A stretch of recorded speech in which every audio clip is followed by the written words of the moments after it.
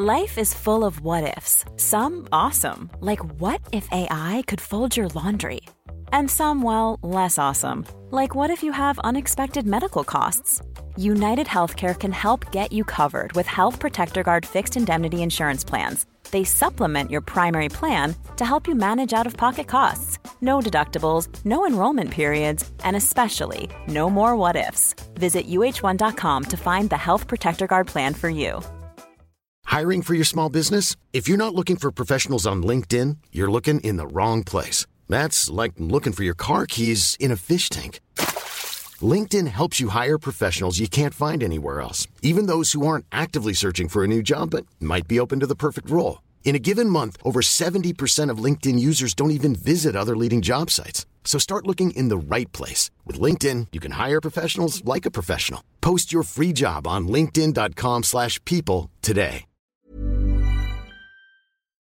Hello everyone, it is the Redmen podcast. I am Paul Machin. Away from me, over on the far side, on the left wing, is it? Mr. Chris Pajak, very much on the left wing. Ross from Southport, very much leaning towards the centre. And that puts me on the right, that's really upsetting. From my view, it's left. Right, so yeah, look, doubtless there'll be some politics that creeps into this, so be forewarned. It's not, don't take offence. Or do whatever. Right, the kickoff question comes from 1892. He says, Chris Pajak, never drink beer again or have to drink a pint first thing every morning. Do you really need to ask this question? Would life just be a bit more bearable if you were forced I think to so, drink a pint actually, every yeah. morning? I'm definitely having a pint every morning, and I may consider just doing it anyway. Yeah. Not for any other reason. I mean, and look, there's loads of things that you wouldn't want a pint first thing in the morning. None of them make sense to me. I'm having a pint first thing, no problem. Okay. You're right getting with the bus to work then, yeah? Honestly, fine. Oh. You can have one, can't you? No. Oh, well, I won't go to work. I'll work from home. There you go. Just sitting on the bus, just mildly buzzed. Yeah, I don't drink a lot, so I'm fine. So you would never drink beer, you would just never drink beer again? Just drink something else. It's an interesting point. You just get rid of beer to not have that. I don't know. A pint of I'd milk. like to. Can I have like a try to buy kind of situation? Just Can I for try 2 it weeks. for a week or a month? Sleep by 11 o'clock in the morning. Sounds great. Yeah. Sounds fucking great. Still not seeing any problems to this. Easiest kickoff question ever. Yeah, absolutely. Thanks very much. But so we've added 2 because it was very easy. Andy, who's at Flymo68. This is very easy as well, to be fair. Yeah. If you could pick one politician to be one of the rugby dummies used to train goalies for corners, who would it be? Any nationality is fine. I've got a short list of obviously Boris Johnson. Yeah. Of obviously Matt Hancock. Yeah. And of obviously Michael Gove. Yeah. And add some to that shortlist. you could add almost all of the only members of the government I wouldn't add are the ones I've never heard of because I just don't know the names to add them. I picked another one. Oh, wow. Chippy Tits. No, not Chippy Tits. Joe Anderson. No. the Liverpool mayor, Joe Anderson. I'm going to say it, you both go, yeah. Jacob Rees-Mogg. Yeah. Yeah, absolutely. Big C-bomb. Sorry, I thought I mean four. Well, they have them in like can they have them in like a row all attached together? Yeah. I don't think it's enough, to be honest. If they were training rugby players, Yeah, much yeah, better. yeah. Like, why would you want a goalkeeper just to go near them? Yeah, I'd be going up with my knees to catch things Yeah. just to make sure. Yeah, or a karate kick, whatever. Or testing second-hand skydiving equipment. There's also a good question is if we then turn them into rugby dummies, if we left them in charge, would they do a better or worse job than the actual real versions currently in charge right now? They'll be 2 meters apart for a start, wouldn't they? Yeah, No, I they think wouldn't. the dummies might do a better job, to be fair. Like, Yeah, gobshites. Liverpool are going into lockdown. We're going to be talking about it throughout the afternoon. I'm certain of it. Right. Okay, we're going to be doing the Liverpool leading the conversation on English football reform. We're going to be doing a bit of a deeper dive on the Reds News Roundup show this week. We're going to be talking about a few bits and pieces around that, and obviously the Merseyside derby is looming this weekend, so we'll come on to that. Join up for membership, and I want to give a shout out to Tom Robertson. Welcome to Club Captain. He's just joined. You get access to one bonus show every week. What are you doing? he's just spilled his tea all over his crotch. Oh, that is incredible. Is it hot? Yeah. No. Well, crotches. Yeah. Be very careful, Chris. There's a lot of really overwrought testosterone flying between you two boys this morning. Has to be. Has there been a spell? That's the only thing that's been flying over us this morning. Ross's tea being the other. Anyway, yes, welcome to Tom Robertson, joins us club captain. He gets the final word show for the Merseyside derby. And also rewinding the clock to the last really good game that we played was Arsenal as well. Bonus content for club captain and club legend level tiers and access to the emotes, which you can use in the comments of live shows that we do, just like this one, and the watch along, which again we'll be doing for the derby this weekend. Right. Okay then, Chris, Liverpool leading the conversation on football reforms.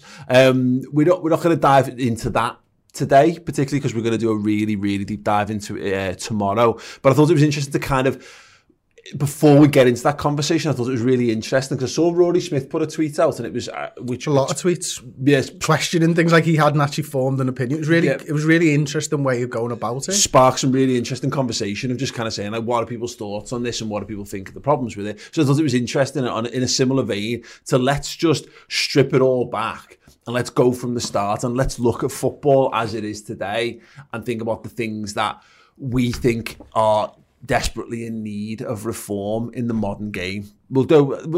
I've said roughly 3 each, but let's just do it conversationally. What have you got? First things first, and maybe you wouldn't necessarily have said this a week ago, but maybe a lot of people would agree with this for a long time. But certainly after the Project Big Picture stuff, for me, it's more fan involvement in the direction of football. And I think that's what Project Big Picture has brought to me and made me think about, because it's all well and good people wanting individual ownership over the clubs and stuff like that from fan bases and stuff, but decisions are getting made for thousands and millions of people by a handful of businessmen, and that's not for me the right way to approach things, you know. And I'm not sitting here telling you I've got an answer for how this works, but if I was wanting to start again, then fan-led conversation and fan ownership is probably at the forefront of everything that I think football needs. Yeah, I think Henry Winter did a bit on that yesterday as well, actually. He kind of said, you know, you're going to ultimately have the Glazers in charge of, you know, he doesn't like them in charge of Manchester United, and a lot of people, Man United fans, don't. Do you want those people in charge of what is your, you know, governing body, you know, the Premier League, and deciding things that, like Chris says, that you won't get a say in? I'm not sure what the entirety of the rules are in Germany, but I know they've got the 50+1 for the clubs. But I'm sure within that, with having a majority stake within a club, you then get a say in, you know, the dealings in the Bundesliga as well. I think if you lean towards that, you do get a say in what happens. But even now, we're seeing things that are probably out of their hands that we're not getting a say in either. So, like, you know, I think there was an Arsene Wenger thing yesterday, and there was thousands of people inside a building, yet we can't go into a stadium. And when you're asked about it, like, I get the R rate and stuff's going up and that, where it's kind of like, oh, you're kind of forgotten about. We did a bit yesterday on the pay-per-view stuff. Fans have forgotten about it in that sense as well. So whichever way you look at it, as Chris says, fans are getting screwed over. There's got to be some, you're right, the better fan representation within football clubs, because particularly, let's use Liverpool as a good example of it, and it's the one most central to us, of course, and the podcast and all that kind of stuff. Liverpool markets itself really well around fans and fan culture and what have you, and they did that for a while without it really, and they were kind of trading on the history for ages, and now the fan culture has been reignited in a massive way in the last few years, and Liverpool have embraced that really, really well. It was actually quite telling. Obviously, we've just done a 3-part special with Peter Moore. The first part's up on the website now, but obviously he really helped to kick that on in the last few years as well. And I don't think that Liverpool as a football club, it's like in business sense, you're never going to give something up. And the problem, of course, when it comes to fan ownership, it would be a mess. It would have to be. There would be lots more thought that needs to go into the organisation and structure of it. Because I said this all along. It's like fan ownership's great, but who wants to be the leading voice in that? I bet there's tons of people who'd love, and that's why when you had like Help Save LFC and Spirits of Shankly being formed under Hicks and Gillette, there was 2 or 3 different groups who all had an idea of, we'll take back the club and we'll do this and that. But I wonder whether there's definitely something in football, and that would be, if you're looking to smooth things over and changing major governance, if you could give, because at the moment those plans are giving something to the EFL, which is why Rick Parry's on board with it. Yeah, and his future job. Chair of the Premier League. Yeah. but there's incentives there for various things. But who are the major kickoffs coming from? Yeah, they're coming from various certain clubs and what have you. But largely it's coming from fans. And it's like, if you're gonna stage a coup, then the best thing you could probably do is box off the noisiest opponents to your plan by giving them something or other. But I do think it's an interesting one. Go on, Ross. What if you give us a change? It's slightly different, but I think something we'd all change at the minute is the way that the standard of refereeing and the communication between the referees and the players. If you change anything in football, for me, it's that. We've seen trials where referees have been kind of mic'd up, but for me, there's just a whole disparity between fans and refs, players and refs. You look at other sports, and rugby, they talk to each other, they answer back. It's it's a stern telling off, and you don't do it. Public schoolboys, mate.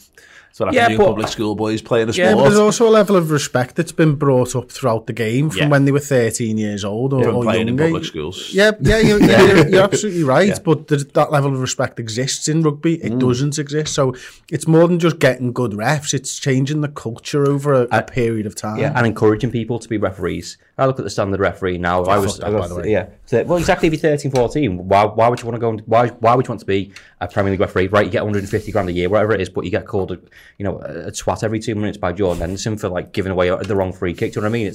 That's not a job you should go in any job. It shouldn't be like that. So why should they do it? But there's so much protection between them. Or there are examples where I think Ancelotti was trying to talk to the referee after a game, and he's just like, no, go away, and you're like, just talk to him. Do you know what I mean? He wasn't being aggressive. There are situations where that does happen, where a manager or a player is pissed off, but it's just disregarding. I think it's just completely wrong. One of the things you've always kind of mentioned, actually, I think it's you, Paul, is that they don't have any accountability for the decisions because they never speak in public about it, and they need to address that as well, don't they? They need to be able to speak properly on it. There's a fundamental problem with the culture, and it comes from this country as much as anything else. And it's actually not. Referees are just people of authority. It's people who tell you can't do things, and the problem is, again, it's like a negative spiral because you don't know where to stop it. How do you draw a line under something? Because it's like saying, think about how we think about police, think about how we think about teachers, think about how we think about referees, and they're all different things, but they're all people in positions of authority and stuff, and we're all taught to fucking hate them and think they're all bellends in a variety of ways, and what happens is that we treat them that way, and so inevitably you have to be a bellend to want to take those certain positions and be that, because if you want to thrive in those worlds, you actually have to become a bellend to be able to be thick-skinned and develop it. So you end up with a bunch of referees who do become self-important and do become a bit kind of above their role and above their station and that, because you're attracting narcissists to roles because you need to have that to be able to survive in them. Whereas you go to Spain, like teachers, an example, teachers are absolutely revered. Like my brother-in-law went to teach there on a training thing for a month, and he was like, the kids all love you. That teacher is like a respected role in the community, whereas in this world it's not, because it's just people who tell you what you tell you what you can't do, and that's why it goes all the way up. Listen, this isn't by any way thought through. Right, but in not in the NFL, nearly said it because I always say it. Yeah. In Formula 1, they have drivers' stewards for each race, and one of the drivers' stewards is always an ex-driver of some description. Not necessarily a Formula 1 driver, but years and years of being a professional driver. He gives the driver's opinion. So when they're looking at things that go wrong, maybe two people have come together, he can sit there on a board of 4 people and go, actually, that's just a natural coming together. Now, why don't we have ex-players as referees? Imagine, all right, example, imagine Steven Gerrard reffing a game and some fucking little young upstart, 20 years old, goes, nah, and he thinks, fuck off, mate, I've done this for fucking 20 years. I know exactly what this is, and that's a fucking technical foul. It's not a job that a player would probably want to do. Mm-hmm. But from the experience that they've had, and I'm not saying that necessarily being a player makes you a good referee, but it gives you perspective on things that you could become a very good referee. They have this on the Sky Sports News thing where we have Stephen Warnock and that ball bag who used to be a referee, and they're arguing exactly that, but it's too late by then, so they have this ref watch thing, and that's part of the reason why I don't think they do it, because he's making more content for the Sky Sports News. They can do a whole show on the weekend's referees' decisions. Because the thing is, footballers don't want to be anywhere near that. And again, culturally, it'd be embarrassing for a footballer to be a referee, because they're the people that you've just given shit to and you've looked down your nose at for the whole time. The money's not in it. It's again, there's no respect. Again, it goes back to it. We're living a money-driven culture. If you do pay referees like Michael Oliver should be on as much money as the best football player in the Premier League because he's the best referee in the Premier League, and you can't have the best level games in the Premier League without the best referee. There's a reason he's got the Merseyside derby. There's a reason he gets all of our big games and all of the big games because he's the most trustworthy. But you need to, and again, it's people need to earn the right to have all this, but there has to be our entire culture is driven by that. It's driven by who's got the best car and who's got this, and that's where respect, particularly in football. That's where football gets its respect from. Is you earning the most, you having the best boots, you having the best sponsorship deals, you having the best this and that. It's not fashion. I'm not sure who the fuck's taking the plunge on sponsoring the referees, but I mean, one of the things I think about, like that F1 thing that I just mentioned, why couldn't you have an ex-footballer sat on the VAR? Yeah, talking through those things, talking through the handball decisions. Yeah. It doesn't have to be a referee, but give perspective on something. Not even that, you're right, because I think not necessarily on the pitch is tough, because let's be honest, if you're an ex-footballer, you need to be at a physical level anyway, to be able to do this. You've probably got a very short shelf life as a referee after the game. Maybe, unless you're looking at, you look at decent footballers, you become youth coaches and stuff, might be an answer in that regard. But no reason why there can't be more involvement at a higher up level. I'd not even thought about the VAR. I was thinking more on the PGMOL board or whatever it is. Have more ex-footballers involved with the overall running and the governance of it again. But it's definitely, it's a big thing, isn't it? Because if football decisions and rule decisions are coming from people who've played the game, I think we can all make our peace with it a little bit more, whereas they all feel like they're coming from a random bunch of school teachers. One of the things that they actually do in the NFL is they have a centralised referee team in New York. Right, so all the big fucking decisions a couple of years ago were going to New York to be reviewed. So it's the same people making the decisions time and time again, seeing the incidents. Now, what they were hoping for was a more standardised, what's the right word? You look at the rules and the same people are doing it time and time again. So it's more standardised, the outcome. Now, they managed to get, the big thing was, can we get those decisions quickly enough? You actually can nowadays. Like, maybe that's something that football should look towards, a standardised team, because they were worried that 10 games going on all at the same time, all these decisions coming, actually didn't really happen that often. They had a couple of teams there that could do a couple of decisions at once. Why can't you do something like that, rather than reliant on individual people all interpreting the rules in slightly different ways? A more standardised approach would probably work. Yeah, and fuck off John Moss as well. He's the source of the fucking problem. Well, what does he do? He's just a shit referee, isn't he? There's lots though, isn't there? Well, this is, again, you're right. The problem is everyone's... Again, it's culturally, we're all going to have problems with referees, because referees are the people who stand between your happiness and your misery. You know what I mean? The example when we played Spurs, that's what really pissed me off. And he went to the linesman. Would you say it? No. Okay, I'll just give a penalty. Yeah. And that was before VAR. He's got VAR to help him, and he's still fucking it up. My issue, everyone's got an issue with the wrong decision being made. But what's more infuriating is inconsistencies in the decision making. Yeah. Like, if everything was just given as a fucking handball, and exactly the same challenges in different games were both given as handball, I could make peace with that. That's how they interpret the rules. I understand that. It's when one's given as handball and one's not. But it just fucks me off. Well, this is the thing, and that VAR should be sorting that out, but it's not. But again, the point is, again, people in charge. No, but there's there should be an acceptance of, again, culturally, of it's humans doing things without the benefit of the camera angles and all that kind of stuff that we're seeing, which again, VAR is meant to be sorting out. So there needs to be consistency in the VAR, but there's always going to be inconsistency in referees, because they're real people running around making decisions at, in the moment, in the heat of the moment. It's one thing to make a decision. It's another thing to make a decision when you've just ran fucking 70, 80 yards, and then you're trying to make the decision whilst also fighting for gasps of fucking breath into your lungs. Let's not forget here as well, one of the things that we were talking about a lot last season that we're not talking about now is how long these decisions are making. And that's because there's no fans in the ground. Yeah. So when fans go back into the ground, if fans ever go back in the fucking ground, then these problems are going to come back, I think. It's all right now going, he's gone to the monitor, great. I think that's a really good decision, actually, to let the referee go over to the monitor in the Premier League. Yeah. But when you're in the ground and you don't know what's going on, what the fuck? Yeah, absolutely. Butters PMP in the comments there saying we have the worst refs in the world, proven by how many are picked for major tournaments. And think back to Graham Powell, who booked the same player 3 times, going back a few years now. And Hex Boom agreeing with Chris, there should be at least a former player working with VAR. I agree. The one for me, moving things on in terms of what we change, it's the fixture congestion. Liverpool evidenced that perfectly last season. I mean, dear God, if you want to be successful, this country doesn't support its top teams, and I realise there's a danger of like elitism with all this, or we'll see it as elitism.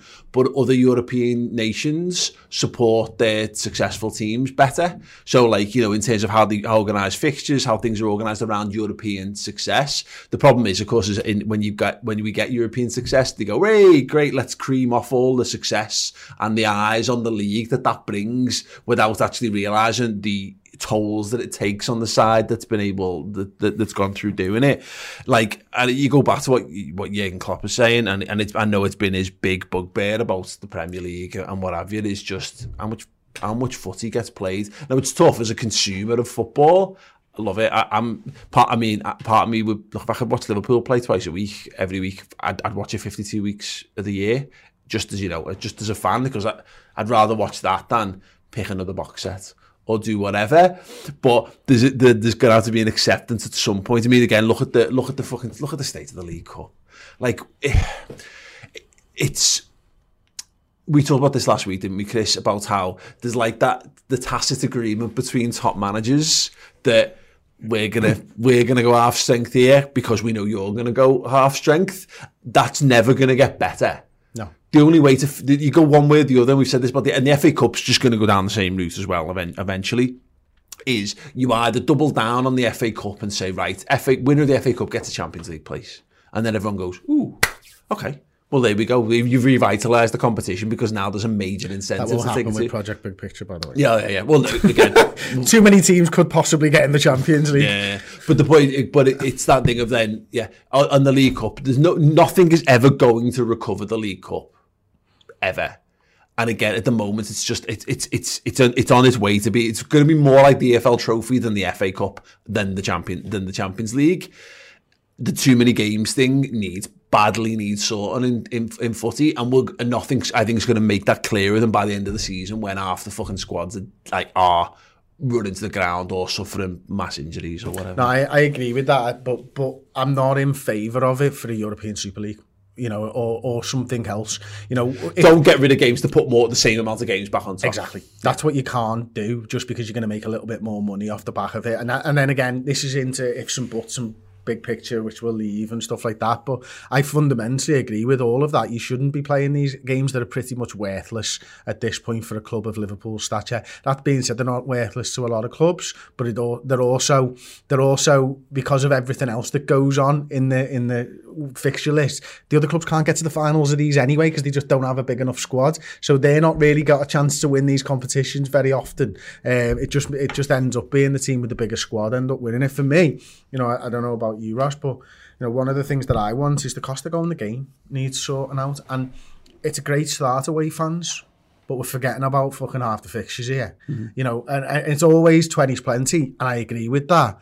But like 50, 60 quid for a fucking ticket, scandalous 18 times a year, for home games as well. You know, and the cost of away travel and all that type of stuff, and the TV scheduling around these games, and that's why I think you need a fan voice. It's because playing on a Monday night down at fucking Bournemouth, or Bournemouth playing up here on a Monday night, it's just this is something that badly needs sorting again, out. This is the thing. It's not our place to sort out how these things get sorted. We're just creating a dream list of if we could fix football, what is what we consider to be wrong with football. Not enough fan voices in association with football, the running of football clubs, the standard of officiating, too many football games ruining the overall quality of the football that we're watching. And that's different, you know, people might say at different levels, and it's a very, the too many fixture things is a very intangible thing to judge, because we've never really seen what truly elite football can look like, because everyone's playing twice a week and we're just used to the standard of it and what have you.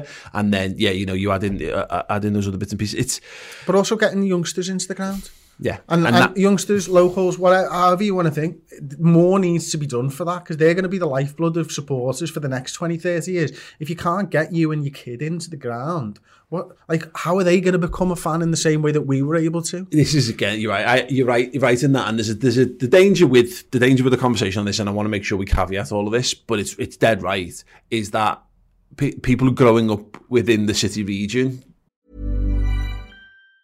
Burrow is a furniture company known for timeless design and thoughtful construction, and free shipping, and that extends to their outdoor collection.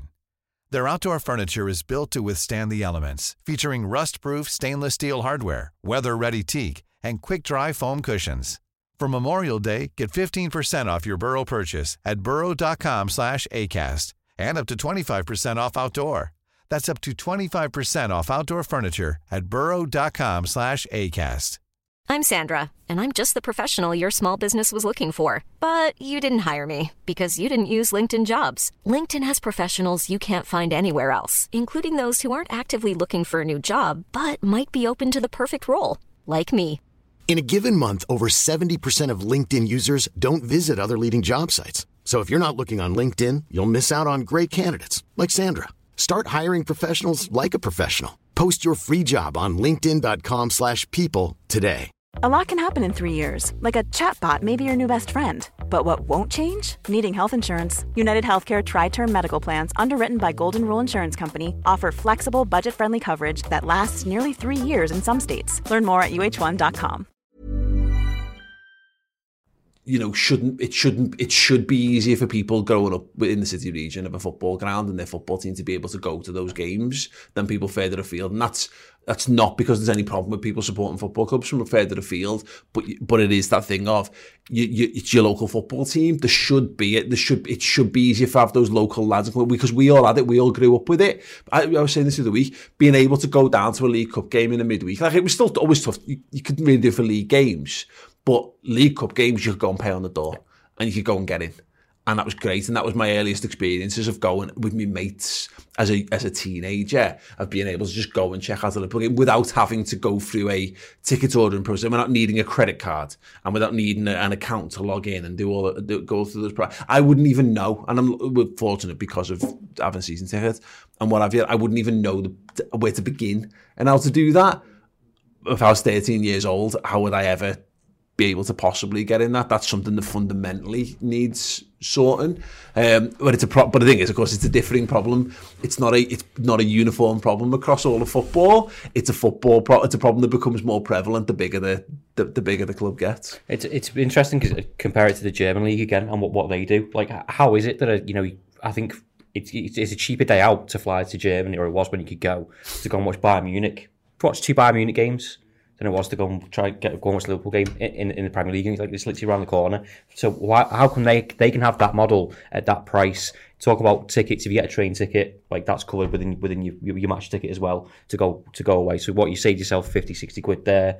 It's just a sad state of affairs, and it feels like it's all these governing bodies are kind of ganging up on the little man. And I'd do fucking anything for it to be back. Literally do anything for it to go to an away game again. That's because you're used to it. It doesn't mean that it's right or that it's okay. And again, it's all a closed shop, isn't it? And that's again, it's because the Premier League is the richest league, in the world, and that's a measure of success for them. And there's no wonder why these things are happening. Why the top clubs are looking to make sure it all gets ring fenced and gets fucking set as much as possible. Because again, we use the Bundesliga as our shining example, but the Bundesliga is crap.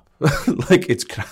It's fine. I mean, not to brush stroke generalise. The football might be, but the fan experience isn't. No, exactly. No, 100%. But which comes first? Like, it's because there isn't the money. There isn't the same money and level of interest and all that kind of stuff in the Premier League. In the Bundesliga, so you can be a bit more liberal with your changes and your rulings and all that kind of stuff. The Premier League is just a greedy organisation designed to eke every single horrible penny out of the users that are associated with it in any way, shape, or form. Like, if they'll just look around and go, okay, well, all tickets cost a tenner. They won't be looking at what that means and what that means to the lifeblood of the game. They'll be looking at the 6 month, the 12 month, maybe the 24 month projections and going, well, this is how much money it's going to lose us. And everyone, and again, whatever the opposite of a virtuous cycle is, it all has a knock-on effect because the biggest wages get paid in the Premier League. The biggest transfer fees get paid. It doesn't necessarily mean that it's the best league in the world because of that. No, I mean, right now, Bayern Munich are the best side in Europe. Yeah. They're the European champions, and they've done it with that model behind them. So, you know, I don't know. It's difficult for me. I used to enjoy the Bundesliga a few years ago, but having watched it in lockdown conditions for the first time in probably a couple of years, I tend to agree it's shit. But then all football's fucking shit in lockdown under those conditions. You know what I mean? So exciting. There's loads of really interesting, exciting teams, but the Bayern Munich model is they are the richest team in their league by a fucking country mile. And again, that's the Bundesliga model is likeable in so many ways.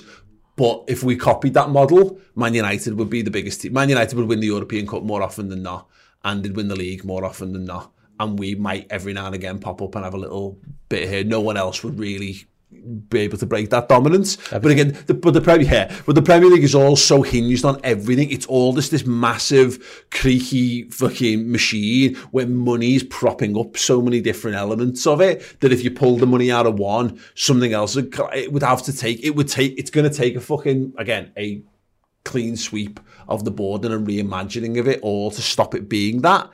Which is probably why some of these things happen. Why there's some good things that have come, some good ideas in the melting pot. But it's fucking mad because there's no way that they're going to agree. A club are ever going to agree, or a host of clubs are going to agree to losing a chunk of money, are they? Without finding a way to bring it back. It's a fucking nightmare. But there's tons, isn't there? I mean, let's do a couple of quick ones, and the obvious one, of course, is support of grassroots football, and for me it goes back to the same as having young fans in the ground. There's got to be viable alternatives to, there's got to be other types of football, there's got to be other clubs that can be supported. I don't know how you do that. I don't know that it's the Premier League's responsibility to do that, but it'd be in their best interest too. Yeah, I guess. Yeah, but they like to do things that are in their best interest. Yeah, having more people being able to play football in better conditions, because again, I go back to now, football conditions have improved immeasurably. It's in the 16 years since I used to play local Sunday league, Saturday league football, where it was for 3/4 of the season, the pitches, you would never play a professional standard on the pitches that we played on. You couldn't kick the ball. It was a puddle from a foot behind the goal line to the penalty spot. Then you had a foot of mud, solid mud, and then it was a puddle from there until about the centre circle. Then the centre circle was a mud bog, and then repeat in the other half. It was fucking unplayable. At least now you've got slightly better quality of pitches, but that's the thing about it across the board, is the football. If we want to be the best in the world, in this country at football, then somebody needs to fund the really lower levels, being able to make sure the kids have got good pitches to play on, make sure that there's good quality of officials, good quality of coaches, all the way up. Because again, copying going back to the Spanish model from a decade or so ago, 15 years ago, and similarly with Germany, they went and fixed that, and it's not a quick fix, so it's very hard to sell that to money-driven people. Well, the problem is that the Premier League clubs have already got their solution to this, and that's academies. Yeah. So why would they then support grassroots football? Yeah. Because they're supporting academies down to whatever, under 6s, under 7s. They've already determined that this is something that was going to be a problem. Mm-hmm. This shouldn't have been on the football clubs, because they've already come up with a solution. What the solution should have been is the government should have been putting this infrastructure in place, because football brings in a lot of money to the government over the course of the 90 odd clubs, and I don't even remember I don't even know how many there are now. Is there still 92? I think it's gone back up to 92. Right, yeah. So, and that's the point, isn't it? They're bringing in money each and every week to the government, and each and every year through corporation tax and everything else. The government should be funding this. They should be funding projects that get kids out and about and learning and getting fitter and all that type of stuff. So that's where the problem is. It's that the government has underfunded this and a whole host of other things for years and years and years. Yeah, I think it's not about the standard of looking forward to international football and what we should be doing. It's about inclusivity for me, and what you've just said there. There's probably thousands, millions of kids sat at home that have got nowhere to go and play football. Yeah. They won't play on the pitches that we used to go and play on, because there's not enough people to go and do there. They won't go to an academy because they think the standard isn't good enough, or the parents can't afford it. They can't go and do this. If we go and play 5-a-side, or when we used to, when we could play, it's £7 each a week. That's fine to us. Yeah. All working, but how many people It wasn't, by the way. I fucking hated paying £7 for exactly a fucking what hour I thought. footy. I was fucking hell. But you can go and play for free on a shit pitch for us. Yeah. Loads of people can't afford that. Yeah. Well, there's a great... I was reading a comic the other day, and it was a great analogy, which I'm going to absolutely butcher, but it was talking about, like, the percentage of people who are, let's say, geniuses. So, like, for example, I think it's like 2.2% of the entire global population have an IQ level that would rate them as a genius.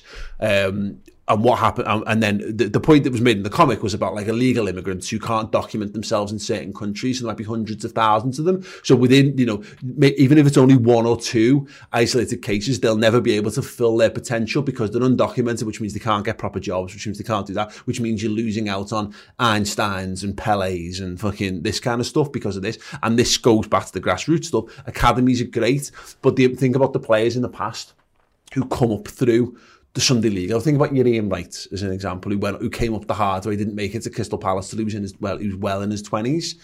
You're potentially losing out on a lot of world beaters because clubs have just gone, right, there's our academies, we've scooped all ours in sand, and everyone else is left with, well, what, where else are you going to play? You've got a bunch of shit pitches, and you might just not.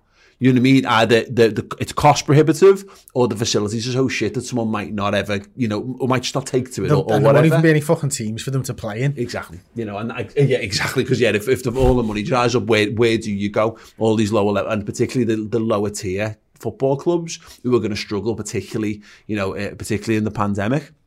You're going to lose roots, and again, it's immeasurable. We'll never know unless it's funded. But you're right, that's the problem. What is it on football clubs to fund it? Because if from a business perspective, Liverpool go, okay, well, we're going to fund every single pitch on Merseyside. Every single patch of grass that you can play footy on, we're going to build up to world class standards. And what happens, if Everton are just as likely to pick players up from those pitches as Liverpool are, or Manchester United, or whatever. So, a pure cold-hearted businessman wouldn't see the point in doing that. But somebody needs to do it, because again, if we want world class, if we love football that much, we want it to be the best, then it does need fundamentally sorting. Because again, think about who's falling between the gaps. We've had some comments come in while we've been doing this. Actually, good question here from Paul C. Saying, would the League Cup without top 6/top 10 work? And look, it would, but it would be, I think it fills my point, Chris, of it just makes it a slightly better version of the EFL trophy, because who's asked? Well, I think a lot of clubs would like to win a trophy, because there's a lot of clubs that exist to just exist at this point in time. So maybe they'd like the opportunity. And, what I would say is there's a potential for clubs to opt in and opt out of competitions. And maybe that's a halfway ground to, I don't know who asked the question or something, but, maybe. And I've always said this for years. I think you should name a squad for that competition. And then that way Liverpool would say, I'm going to play this 25 youngsters all the way through to the final, come hell or high water. I think that's better for the development of players than going, we'll play the youngsters, we got through, we'll play the youngsters, we got through, it's the semis, see you later, thanks very much for your time, youngsters, go back down to Kirby, whatever. I think then a lot more teams would opt in.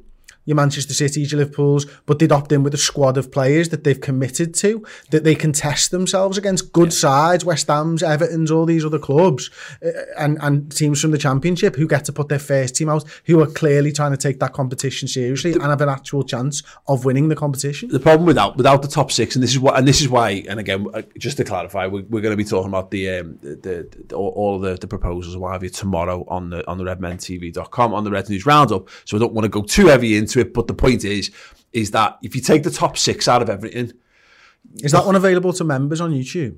No, but no one will give a fuck about that competition anymore. And I don't say no one, because you've still got a ton of other football clubs who are in there who are involved with it all.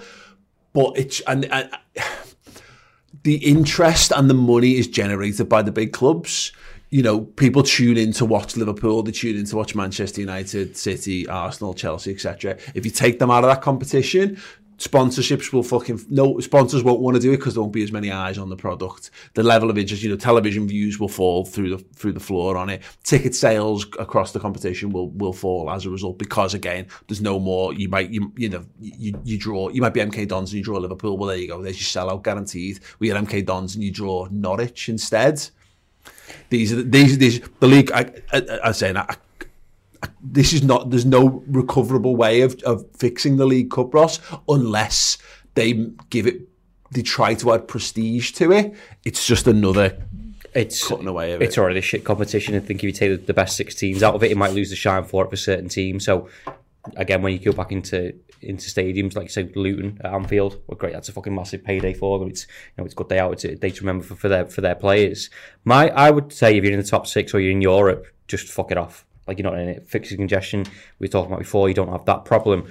It's the incentive of either a Champions League we were talking about before or the monetary value in it. The monetary value isn't in there, which is why most people are in competitions. Champions League, okay, you play the best teams and whatever else, but like the money that you get from that, from a business point of view, is just unreal. That's why people want to be in that competition.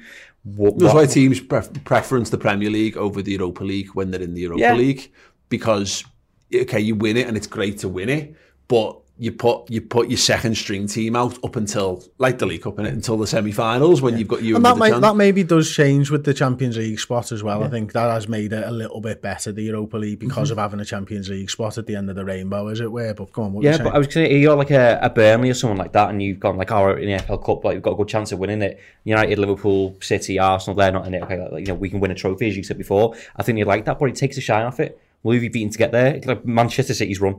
So that's when no one cared about that. Who have you beaten? Okay, you've beaten Burton Albion. No one cares. Yeah. I said it's already shit, so... Yeah, it is. There's plenty of things, and we're never going to be able to cover them all. Again, it's telling that that was meant to be like a 15-minute conversation, and we could have done it. We could do hours on everything that's wrong with footy. It's good to have a nice bitch in it, like. Right. We're going to talk about the Merseyside derby then in a moment, but I just want to remind everyone that Ross and I have a brand new book, and it is available right now. In fact, let's go there. It's available for sale. There are a very, very, very limited amount, of special editions that come with a sticker pack as well, and the sign, and you get a message that we will write in there for you of your choice.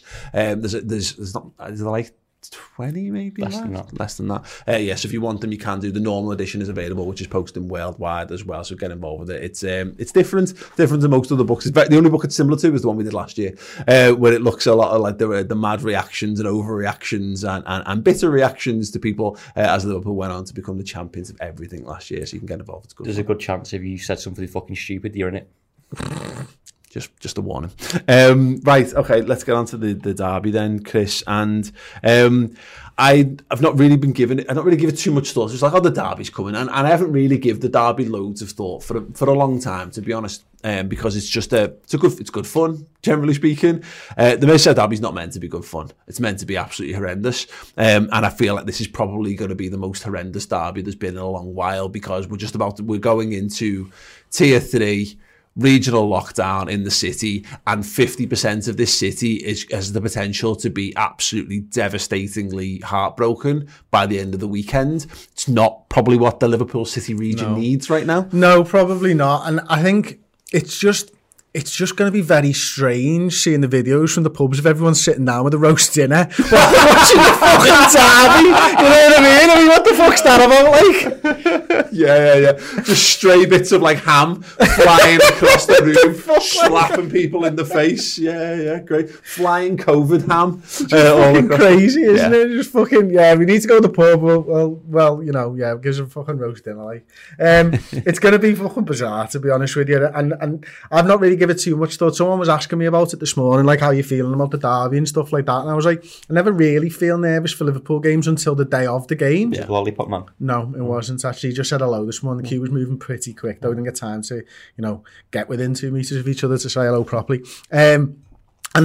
So for me, I'll get nervous on the day of the game, and I'll probably be a lot more nervous this time than any other time we've played Everton in the last 10 years, because they look like a fucking good side at the moment, which is really weird to say. It's mad, like, how many random snappy conversations I've had with Evertonians over the last couple of weeks that I've never had interactions with. The postman turned up to the office the other day, and he was like, all of these fellas in the office, all these Evertonians, who's suddenly me best mate, haven't spoken to me in years, and all of a sudden all the conversations come out, and there's a lot more football fans in the city than you realise. Yeah, honestly, like, it's mad. I'm seeing lots more Everton masks around the place and what have you. Normally the masks are just stony faces of misery, as it is. They're happy to wear the Everton badge with pride at the minute. But what I'm getting and why I can't live in the world where they win is because they're going to be fucking unbearable. We've been unbearable for winning things. They've won fucking nothing. They haven't even won a derby in that long.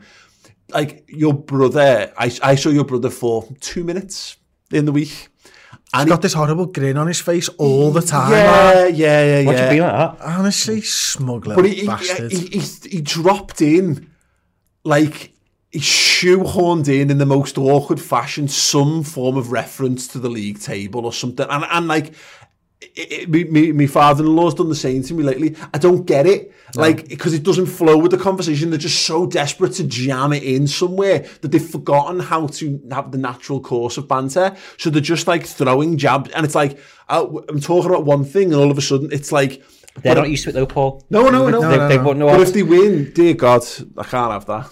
Can't have that world. They're coming before sex at the moment. That's what their banter is like. You know what I mean? I walked up. It was my brother's daughter's birthday last week, so I went and stood outside and said happy birthday. And before I'd even got like up the fucking path, he's like, "It's been like 7 days since you've been here," and I was like, "No, it's been about 2 weeks, mate." And he's like, "Oh, 2?" I'm like, 70 great. Fucking, this is pathetic. This is pathetic. Yeah, no. It's like we haven't. Liverpool have lost. We're good. Oh my God! What a trampoline! Like, what do we do? They're probably struggling because they're not used to it, but they also probably know that it probably won't last. They don't need to take it. Like, they do. To be fair, it's four games in. Like, and we said this as well. Like I would say I made up for them, but like, you know, obviously Baz and Ped and stuff, like the amount of times they come in here, it's like, oh, we're getting fucking relegated and you've got to go out and talk to people about football and the football team being shit. Like, it's good that they're quite happy, but also like it's 4 games in. Do you know what I mean? Well, calm down. I'm just glad that it doesn't look like I'm going to come into Ped and Baz hanging themselves in the other room. Like, that was my worry for them. Because, I mean, they were getting to the point where I think they were starting to buy, like, fucking rope and all kinds of stuff before Ancelotti came into the football club. No, again, I've said this in many ways. I'm happy for Everton to be back and competitive. I am, and it sounds daft because you feel it. You feel the weight of it around the city, and feel the anger when half of the population are having their week ruined more often than not. They were looking forward to work on Mondays, exactly. And they weren't looking forward to the weekends. No, but it brings us down by proxy, you know, because you come in, it's like you walk in and you're in the best mood ever, and if you walk into a room and the other person in that room is in a cunt of a mood, then it's no matter how good your mood is, it's going to be undercut by having that. So I don't mind that, but the Merseyside derby, nah. Just nah. It refreshes things as well, because I think it got to the point where, you know, what was it, Sam Allardyce said that they won the second half in one of the games or something fucking stupid. But when we beat them with the kids, it got to a point where, like, we couldn't say anything because what's the point? You don't need to. Yeah. We lose that banter ourselves to go, I don't need to say anything because they're already pissed off. There's no more depths to plumb. Yeah. And like the only other one now is that Everton are really good, like, is brilliant, and we beat them. That's what that's another stage. That's great, but you're right. There was no funnier ways for us to beat them because we'd beaten them with you know, little dinosaur arms and Divock Origi in the last minute. We beat them with so many. We beat them with like last minute goals, Sadio Mane, you know, and then you beat them with the Divock Origi one, and then you beat them with the kids. We beat them with a B team in December and battered them. And then we put out the children. We sent our children into battle, and local lad Kurt Jones turns up and pings a worldie in the top bin. There was nothing more. Like, Pedro Chirivella in the midfield for that game. Like, you know what I mean? The only thing that can possibly happen that does better than that is Adrian scores a last minute winner with a fucking hoof up the field and it bounces over little arms. That's the only way we can improve on what we've already done. Exactly. And it still gets stick. And even then, it's still. This is what I mean. It's like, we need a new chapter of all this, because them being crap and us being dead good, it's not. Story's got a bit stale. Yeah, it's still funny and I still enjoy it. I still enjoy beating Everton in the derby, of course I do. And we still talk about them. There are rivals, there are local rivals, our mates, our family are Blues. You know, it's the biggest. It's still, Man United is the biggest football game for me because I enjoy those games, because I fucking hate Manchester United, and it's normally a yardstick of success. But the Everton stuff matters on a far more on a local level. But it's right. I was trying to explain this to Sadi the other day. Look, we grew up in the 90s when we couldn't win a derby for love nor money, and we were always better than them in the league. We always finish above Everton, but we just couldn't win a derby. So when we did win a derby, it was just amazing. And they're going to win a derby at some point. But this is the thing we're at now, is that I'm glad there's at least it puts a little bit more on it, because this might be the one that kind of changes all that, what we've just been talking about, because this is the best that they've been for a very long time, the best manager that they might have ever had. Yeah, he's better than Kendall. Yeah. I know they're kind of still in transition, like they want to improve the defence, probably another attacker, and obviously a better goalkeeper. But they've got their hopes up for this one. They're top of the league. I think they're only a team that's won four in four even. So they're thinking, we can do this. Calvert-Lewin's turned into prime Ronaldo. He's even bagging for England as well. So this is their best chance to kind of win a derby in God knows how long it's been. Mm-hmm. If we beat that, when's the point where they go, when can they beat us? Yeah, no, exactly. And look, the thing is, Everton can go on and win it, they can go and take points off our rivals. Great. And I genuinely said this before, and it might sound weird to some, I would rather Everton finish above. I think all those other non-rivals of ours, I might get tired of this in due course, but I wouldn't mind a little bit of a sea change in the league in this regard. I'm happy for them to finish above United and Arsenal and Spurs, because I'd rather success come to against the city of Liverpool, the region, have a bit more success. Because why would I don't want... Yeah, it's more money for the city. If Everton can get back into Europe and Everton can be, not as successful as us, again, just to clarify, I'm happy for them to be the second best team in England, provided we're the best team in England. And I've said that for my entire life. I've never really experienced it because I was too young to know it from the 80s. But I'd rather them be better, be good. Gives a fuck about Tottenham. Who'd have to do with Tottenham? You know what I mean? Like who are all these other upstart clubs? I quite like. There's a little perverse part of me that kind of wants Everton to be okay, but just not from. We should do. Send Shaqiri on just to cough on them, and rub his balls on and unnerve them for the derby. Naby. Unsubstantiated reports so far that Naby's got COVID as well. Great. Right, we've got a couple of comments to wrap us up. Ashley Fitz ordered my book yesterday. Well done. Posted it this morning. Did you? Actually, it's one on the desk upstairs. I posted today. Excellent, brilliant. Chinmay Joshi says, guys, you're awesome. Lots of love from India. Thanks very much. Lots of love from Liverpool. And Scott Hawks for $25. Scott, you wonderful human being. I look forward to Everton's 2021 DVD review of the season before the international break. They're a good side, but I think we're going to react big time. Yeah, I that's my hope in all this, is that it puts Liverpool into a very, very uncomfortable position if we don't win, and it puts them into a wonderful position. I would kind of, if we'd not been hammered by Villa, I'd probably not be as sure about how we would react to this, but it is going to be very interesting. I think we're going to react big time. Yeah, I think we're going to react big time. Yeah, I agree. I hope so anyway. Right, guys, thank you for watching and for listening to the podcast. Don't forget to join up as a YouTube member as well. And I just want to draw everyone's attention to a couple of things. We've got a 3-part Peter Moore in conversation with special. Episode 1 is available right now on the redmentv.com. Episode 2 is coming out this Friday, and the third part will be the week after that. There's a 3-part documentary series on last season. There was a 2-part documentary series on 5 years of Jurgen Klopp. And because we love you guys, and because we like to make sure that, we do put some of the cool stuff on YouTube as well periodically, episode 1 of that is available right now for free on YouTube. We're going to throw the trailer up in a second. But guys, thank you. It's been very pleasurable. Thank you for watching, and we'll see you all very soon. Ta-ra.